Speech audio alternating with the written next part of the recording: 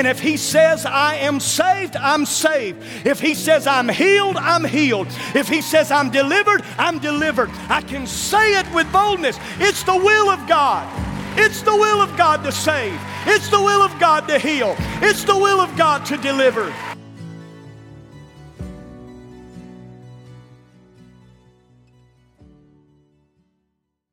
Today we're going to talk about praying bold, big prayers. And let me remind you of what the definition I'm using is of the word bold. Boldness is behavior born out of belief. It's behavior born out of belief. We tend to behave according to what we believe. Now, this is so true when it comes to our prayer life. Because what you pray and how you pray says volumes about what you believe about God. Let me say that again. What you pray and how you pray reflects what you believe about God. Now, if you don't ever pray, then what does that say? Well, it says a couple of things. First of all, it says you may not even believe in God. And then secondly, if you never pray, you're saying that I don't believe God answers prayer. Here's another thing. Not only that, but what if you only pray self-centered prayers? In other words, what if your prayers is all about you? Your prayers is just all about God blessing you. God, give me a raise. God, give me a promotion. God, bless my marriage. God, bless my family. God, help me to get approved on this loan so we can buy that house that we want to buy. Self-centered prayers. And if that's the case, what that reflects about you is that you believe that God is a God who is here to just serve you. And the moment that God doesn't do what you ask God to do, then you get offended with God. You can even tell a lot about what we believe about God in the language that we use. You've heard it before. People are going through situations. People are going through circumstances. They try everything they know to try to resolve those situations, to try to resolve those circumstances. And when they've done everything they know to do, then they make this statement, well, I guess all we can do now is pray. As if prayer was a last resort. And what that reflects about your belief of God is that you believe that God is the last resort. When everything else fails to work, now we'll give God an opportunity to do something. You see, what we believe determines how we pray. What we believe about God determines how we pray. It's a reflection. Our prayer life is a reflection of what we believe about God. Let me ask you a question this morning, and I really, if you've got a pencil and a piece of paper there near you, you may want to write this down, but I just want you to ask yourself this question. Based on the prayers that you prayed this last week, since last Sunday, Monday, Tuesday, Wednesday, Thursday, Friday, and Saturday, let's just say that God said yes to every prayer that you prayed this past week. Let me ask you this. How would the world be a different place today if God had answered and miraculously said yes to every prayer that you prayed this past week? Now, your own personal life and your own personal space might have gotten better if you were praying self-centered prayer, but I'm talking about how would this world be a different place if God would have said yes to every prayer that you prayed this past week. How would our world be different? So this morning we're going to talk about bold prayers. And before I get into the passage of Scripture that we're going to look at together today, let me just go back and review a little bit about what we talked about last week and how it ties into what we're going to talk about this week. If you have your Bibles, you may want to go ahead and flip in your Bibles or turn in your Bibles over to Acts chapter 4. We're going to go back to Acts chapter 4 today as we talk about amazing, bold prayers. Now last week when I talked to you about amazing boldness, I talked to you about a guy as an example from Scripture, a guy by the name of Peter. And we know that after the resurrection of Jesus, after Peter witnessed the resurrection of Jesus, After Jesus reaffirmed him and told him, Peter, you're forgiven. I still have a plan for your life. And then after being filled with the Holy Spirit on the day of Pentecost, Peter became a completely different man. And he gets up on the day of Pentecost and he preaches a message, a bold message in front of thousands of people who once intimidated him. And he looks at these people who once intimidated him and he says to them, you are a crooked, you are a perverse generation. And what you need to do is you need to repent of your sins and be baptized, and then you can receive the gift of the Holy Spirit. And that day, the Bible said 3,000 people were saved and became a part of the very first church.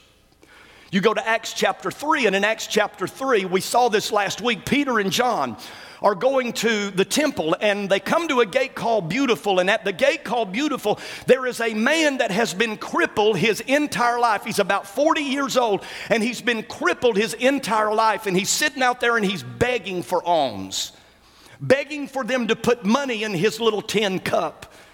And Peter and John looked at him, and this is so bold to say to a man who had been crippled for 40 years.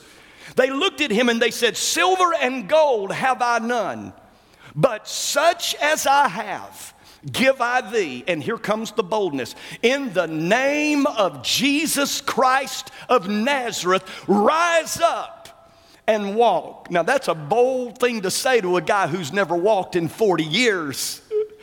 In the name of Jesus, rise up and walk. Well, that miracle, the man is healed. And he runs through the temple leaping and praising God. And listen to me, if you had just been healed after 40 years and you had never been able to walk, you would be running and leaping and praising God as well. And you wouldn't worry about what the naysayers say. It caused such a stir in that community that Peter and John are brought before the Sanhedrin and they're questioned about this miracle. And they look at them, and here's what they say to Peter and John. They said, by what authority and what name did you do this? And I love the way that Peter responds. He looks at them and he says, let me be clear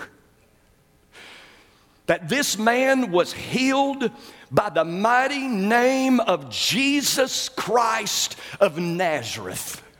And then he got even more bold. He said, looked at them and said, whom you crucified, but God raised from the dead.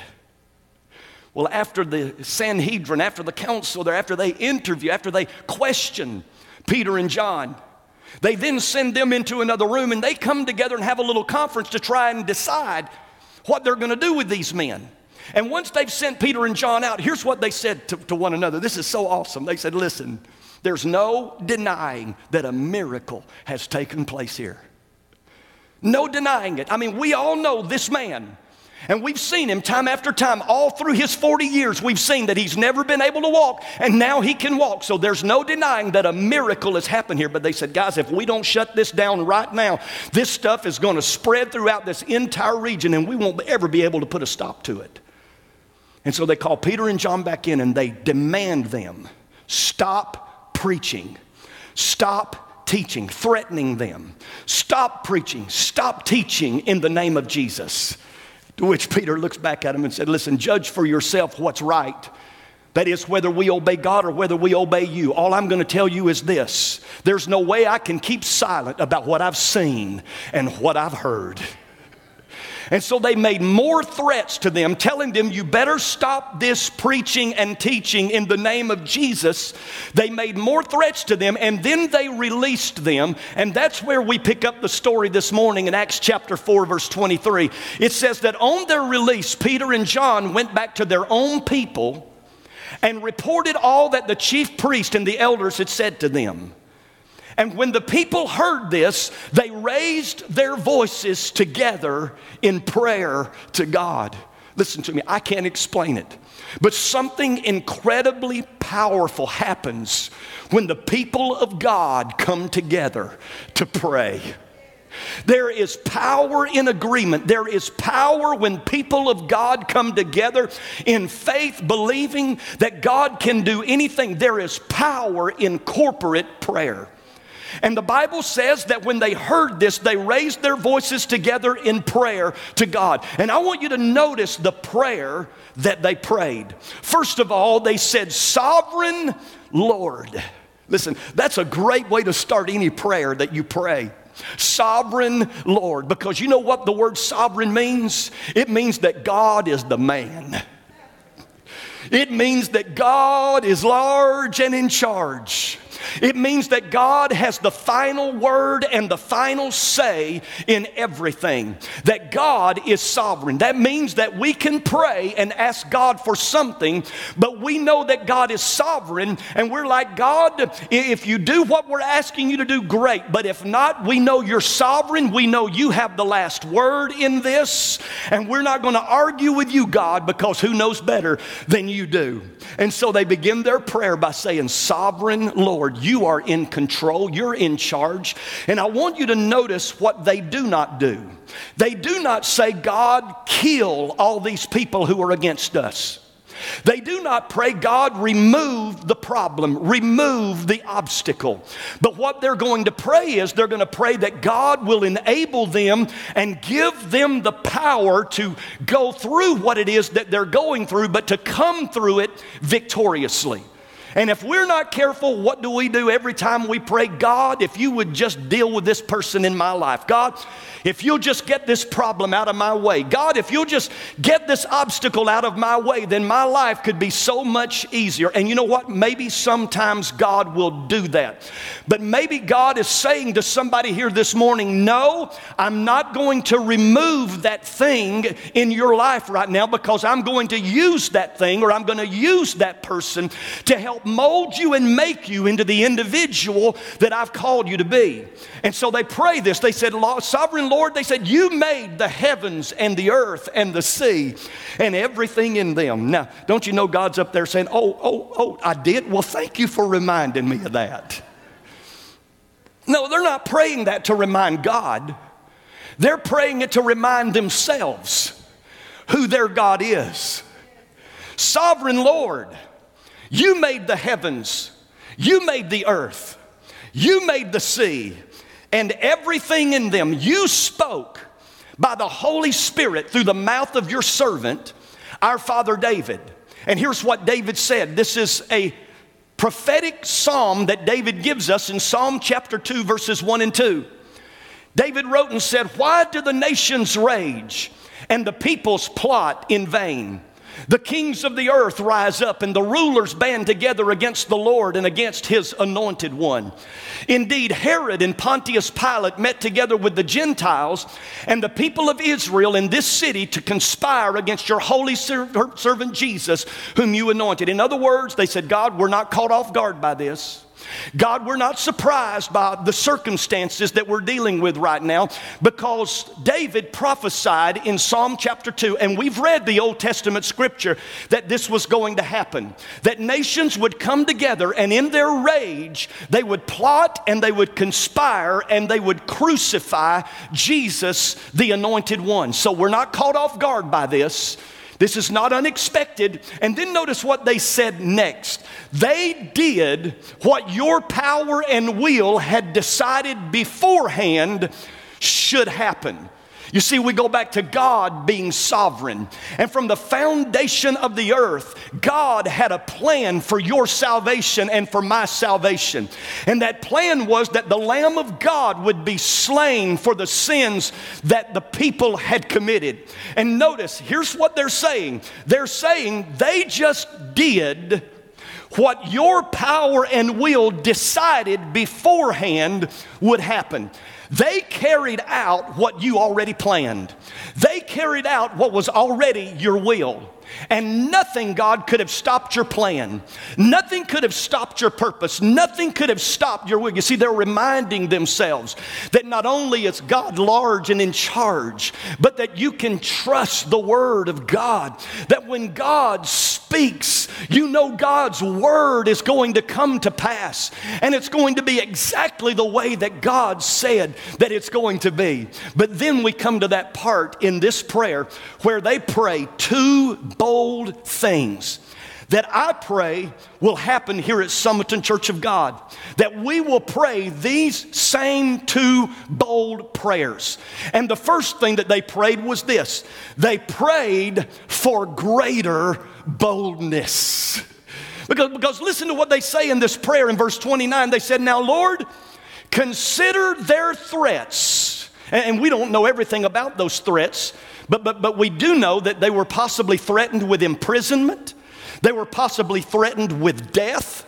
They were possibly threatened that they would even begin to kill their family members if they didn't shut up preaching and teaching about the name of Jesus.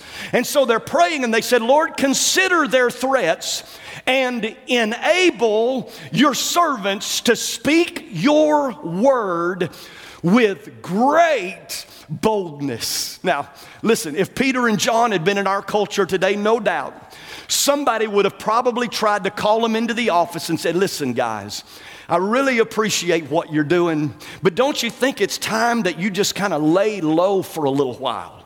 I mean, here you are praying for great boldness, and wasn't it your boldness that got you into trouble to begin with? Wasn't it your boldness that got you brought before the council to begin with? So guys, y'all just need to quieten down a little bit. Y'all just need to lay low for a little while. But no, that's not what they're praying. They're praying that they would speak the word of God with great boldness. Let me ask you this. Do you pray for boldness? When you pray, do you pray and do you ask God for boldness? Now, I'm not talking about recklessness. I'm not talking about rudeness. I'm talking about bold. That when you encounter somebody who does not know Jesus Christ as their personal Savior, that you have the boldness to share the good news with them. That you have the boldness to share the gospel with them. And listen, if you pray for boldness, you better watch out. Because when you begin to pray for boldness, you can just expect it to happen next time you go to Walmart. Somebody's going to walk up to you right there in front of everybody and say, hey, I'm going through this, I'm going through that. Would you please take time and pray for me? And what do we do sometimes if we're not careful? We look at them and say, okay, yeah, I'll be praying for you. See you later. I'll be praying for you. No, when you've got the boldness that you've asked for from God, you don't care where you are. If somebody has a need and they need prayer, then right there in that moment, at that time, you know what you're going to do? You're going to say, you know what? We're not going to wait till later.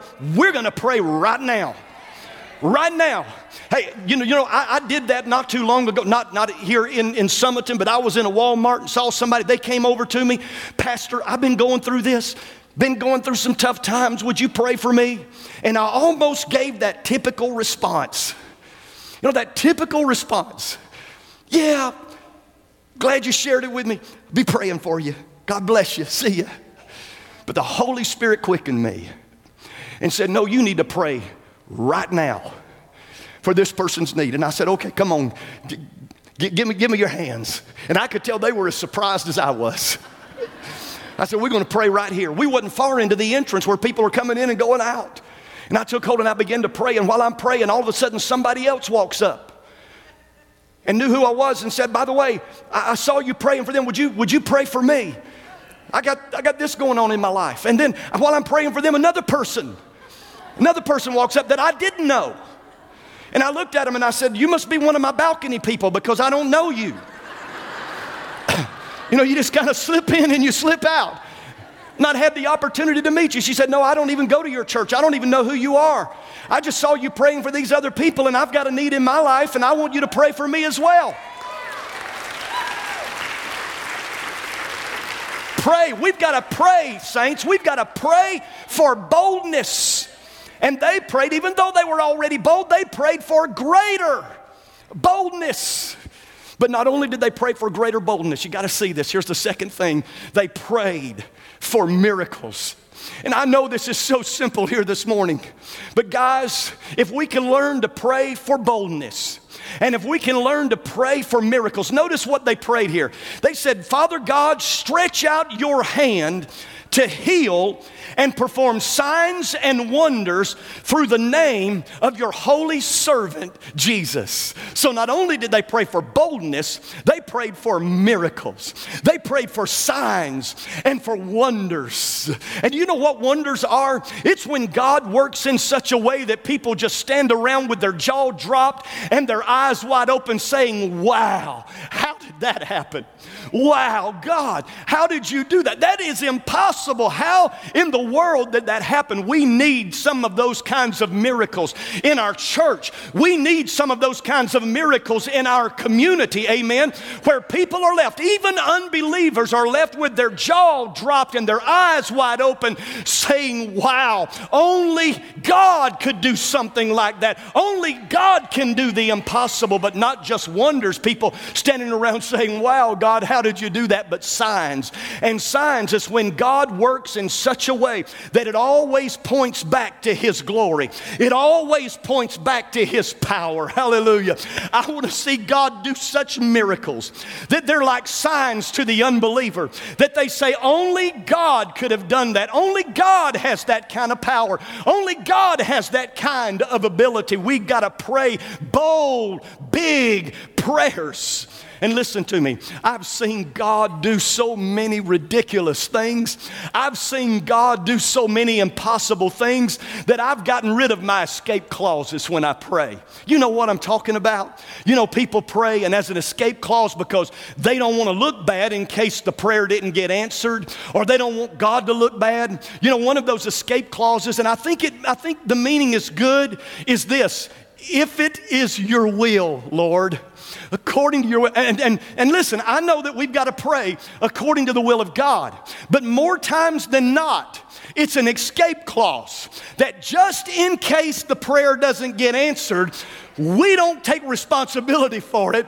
We say it was God. You know, it just wasn't God's will. Here's what I believe. I believe that if it's written in the Word of God, Hebrews chapter 13 verse 6 says that He has said so that we might boldly say. And if He says I am saved, I'm saved. If He says I'm healed, I'm healed. If He says I'm delivered, I'm delivered. I can say it with boldness. It's the will of God. It's the will of God to save. It's the will of God to heal. It's the will of God to deliver.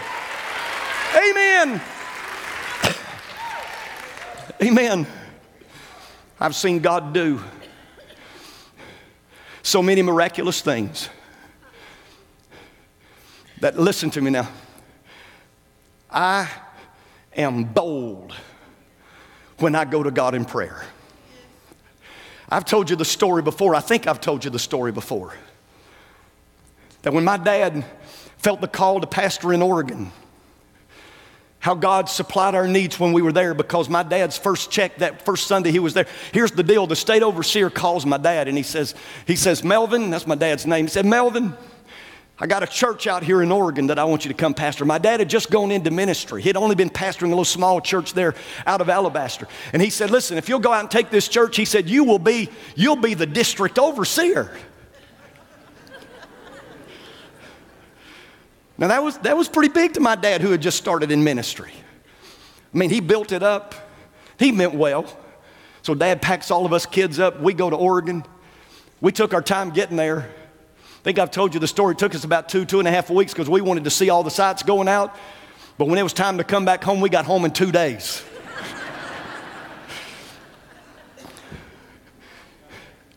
But my dad gets out there, and it's a little church in Klamath Falls, Oregon, 20 people. He's the district overseer, but he's the only church on the district. And his first paycheck was $4. That was the offering they received for him. And he had taken me, my brother, my sister, my mom, all of us to the other side of the country. And so needless to say, about 7 months later, God changed His mind and sent us back home to Alabama. And we got to Kingman, Arizona. Dad pulled into a Gulf station, filled the car up, got a few snacks, spent the last little bit of money that he had, got back in the car, and at that point in time, we had to pray that God would supply our need to get us from Kingman, Arizona, back to Alabaster, Alabama. Didn't know how it was going to happen, but we were praying that God would provide. And we're pulling out of that little Gulf station in Kingman, Arizona. And when we pull out of that Gulf station in Kingman, Arizona, a car pulls in, and my mama looks, and she said, Melvin, that was Gary and Brenda Holcomb that just pulled into that gas station. Daddy said, no, it's not. What in the world? They were their best friends from Alabama. Daddy said, there ain't no way. What would they be doing all the way out here in Kingman, Arizona? My mom said, I'm telling you, I know what I saw. And that was Gary and Brenda Holcomb. And Daddy said, well, I'll turn around and go prove you wrong. He pulled up in that gas station, and sure enough, it was my mom and dad's best friends, Gary and Brenda Holcomb, and their 3 children. And they had been in California, and they were on their way back home. And we divinely intersected them in Kingman, Arizona. And from that point, they helped us with our gas, they helped us with our food, and they got us back home. Don't tell me God cannot do the impossible. He can do the impossible. Amen. But we've got to learn to pray. We've got to learn to pray the impossible. We've got to learn to pray boldly. Like Joshua in Joshua chapter 10. If you've not read this, you need to go home and read it today. But in Joshua chapter 10, God has been using Joshua as the leader of the army of Israel. They've just come off of 2 incredible victories over Jericho and Ai. And there's another city that hears about how that the Israelites are going through the land and overtaking cities, because that's what God promised would happen when they got into the promised land. And so a city by the name of Gibeon came to Joshua and said, we want to form an alliance here with you. We want to enter into a treaty with you that you won't come into our city and destroy it like you've been doing these others. And Joshua did that. He entered into that agreement with them. When the king of Jerusalem, Adoni-Bezek, heard about it, he contacted 4 other kings over 4 other nations. And he said, guys, Gibeon was already a great city, but if we don't come together and go and destroy it, it's going to become even greater. And so he forms this alliance with 4 other nations, and they begin to go toward Gibeon. And when the king of Gibeon hears about it, he has word sent to Joshua. Joshua, we're about to be attacked. We're outnumbered. We don't know what to do. We need you guys to come up here and help us fight. And so Joshua gets his troops together, and they head to Gibeon. And as he's going to Gibeon, the Lord speaks to him, and here's what he says. He said, don't you fear anything, because not one of them is going to be able to withstand you. And they get out on the battlefield, and it's evident that God's given them the victory. But Joshua recognizes, we're running out of time. We need more time if we're going to be able to get complete victory over these nations. We're running out of time. And do you know what this man does? He prays one of the most bold prayers that you'll find anywhere in the Bible. He looks up at the sun and he says, sun, stand still. Moon, don't you move from your place. And do you know what happened? The sun stood still, and the moon did not move, and the day was prolonged, and God gave those Israelites complete victory. You say, well, that doesn't make sense. The sun doesn't move anyway. You're right, it doesn't. It's always still. And neither does the moon. It's always still. But God did an even greater miracle. He stopped the spinning of the earth. He brought it to a complete halt because this man had the boldness to pray, sun, stand still. Moon, stay in your place. What a bold prayer. But the Bible says this in Joshua chapter 10, that it was written down in the history books about what happened on this day, that it had never happened before and had not happened after, because it was a day when God listened to a man. Oh, I want to pray such prayers that it gets the attention of God. Do you hear me? Such bold, big prayers that God says, whoa, wait a minute. What did he just say? He wants the sun to stand still. He wants the moon to stop. You mean he just prayed that that axe head that fell in the water would float back up to the top of the water? You mean he just prayed that a man who's been dead for 4 days would come back to life again? Yes, those kind of prayers. That's the kind of prayers I'm talking about, Summerton Church of God. We serve a great big God, and the prayers that we pray are a reflection of what we believe about our God. That's why I'm praying 32,689 people will be born again for the glory of God in this community, because we serve a big God. It's not me, it's not you, but us together with God can do the impossible. Somebody give God some praise in this house this morning. We want you to come and join us here at Summerton Church of God. God is doing some amazing and miraculous things, and we want you and your family to be a part of that. We are eliminating the darkness in this community by being light.